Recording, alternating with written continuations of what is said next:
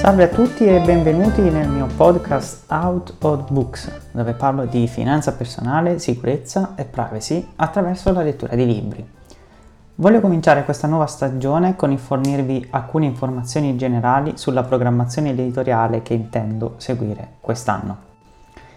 Prima di tutto continuerò la parte relativa agli investimenti e alla finanza personale, andando a ripercorrere alcuni bestseller degli argomenti. Quindi aspettatevi nuove puntate su come investire, come risparmiare, come gestire i propri conti correnti. Proprio in merito a questo ho intenzione di costruire un percorso ottimale che ci porterà a decidere quanti conti avere, che tipo di conti avere e soprattutto come gestirli mensilmente. Naturalmente ho anche intenzione di affiancare questi podcast a delle risorse gratuite, quindi a dei fogli Excel o a PDF, per permettervi di strutturare ed organizzare al meglio un processo per gestire le vostre finanze. Cercherò inoltre di estendere il concetto di finanza personale a qualcosa più vicino alla vita di tutti i giorni, ovvero far diventare abitudini i sani principi del risparmio e dell'investimento. Per quanto riguarda il piano editoriale di quest'anno, riprenderemo il modus operandi ottimo per cominciare con gli investimenti.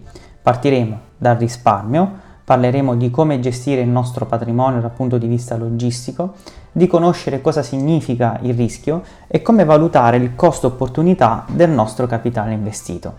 A questo si aggiunge tutto anche una serie di contenuti informativi sulla parte di criptovalute e sul loro grande hype che ha avuto in questi ultimi anni. L'altro argomento che coprirò quest'anno è la sicurezza, la blockchain e la privacy. Questa tematica è sempre stata una mia ossessione più che passione. In effetti ho sempre amato tutto quello che ci permettesse di proteggere le nostre informazioni, cose materiali o dati sensibili da un occhio esterno. Oggi purtroppo gli interlocutori e gli attori interessati ai nostri dati hanno dei poteri strabilianti rispetto a quello che ci immaginiamo e semplicemente con degli algoritmi possono ricostruire tappe ed informazioni cardini della nostra vita quotidiana. Ovviamente non ci sarebbe nulla di male, direbbe qualcuno, però tuttavia è meglio proteggersi. Utilizzare questi dati per promuovere prodotti che in realtà non comprereste mai potrebbero intaccare pesantemente sia i propri gusti che le proprie finanze. In questo ambito saranno trattate tematiche relative alla blockchain e come tecnologie simili possono darci un livello di protezione decente non solo alle nostre finanze ma anche alle nostre informazioni e alle nostre abitudini. Bene, data una descrizione generale delle mie intenzioni di quest'anno, passiamo alla programmazione. Ho intenzione di rilasciare 2 puntate al mese divise tra i 2 argomenti. Le puntate usciranno sempre il lunedì, quindi il primo ed il terzo lunedì del mese. Questo è il piano per cominciare, ma non escludo che possa essere integrato con delle uscite speciali, solo testo, della newsletter Substack o altro ancora.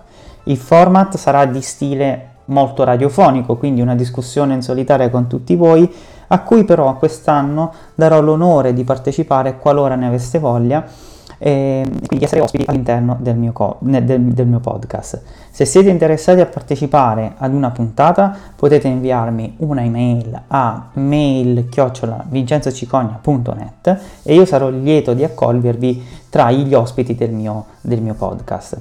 Intanto vi ringrazio naturalmente per la fiducia che mi date e vi invito a stare connessi con me, quindi attraverso il Substack, attraverso Google Podcast o Spotify o Apple Podcast, insomma quello che preferite, e vi invito appunto a non perdervi le prossime puntate. Non sono puntate che usciranno ogni giorno, ogni ora, sono 2 puntate mensili, quindi spero di non essere molto, di non pesare, di non aggravare molto ai vostri impegni quotidiani.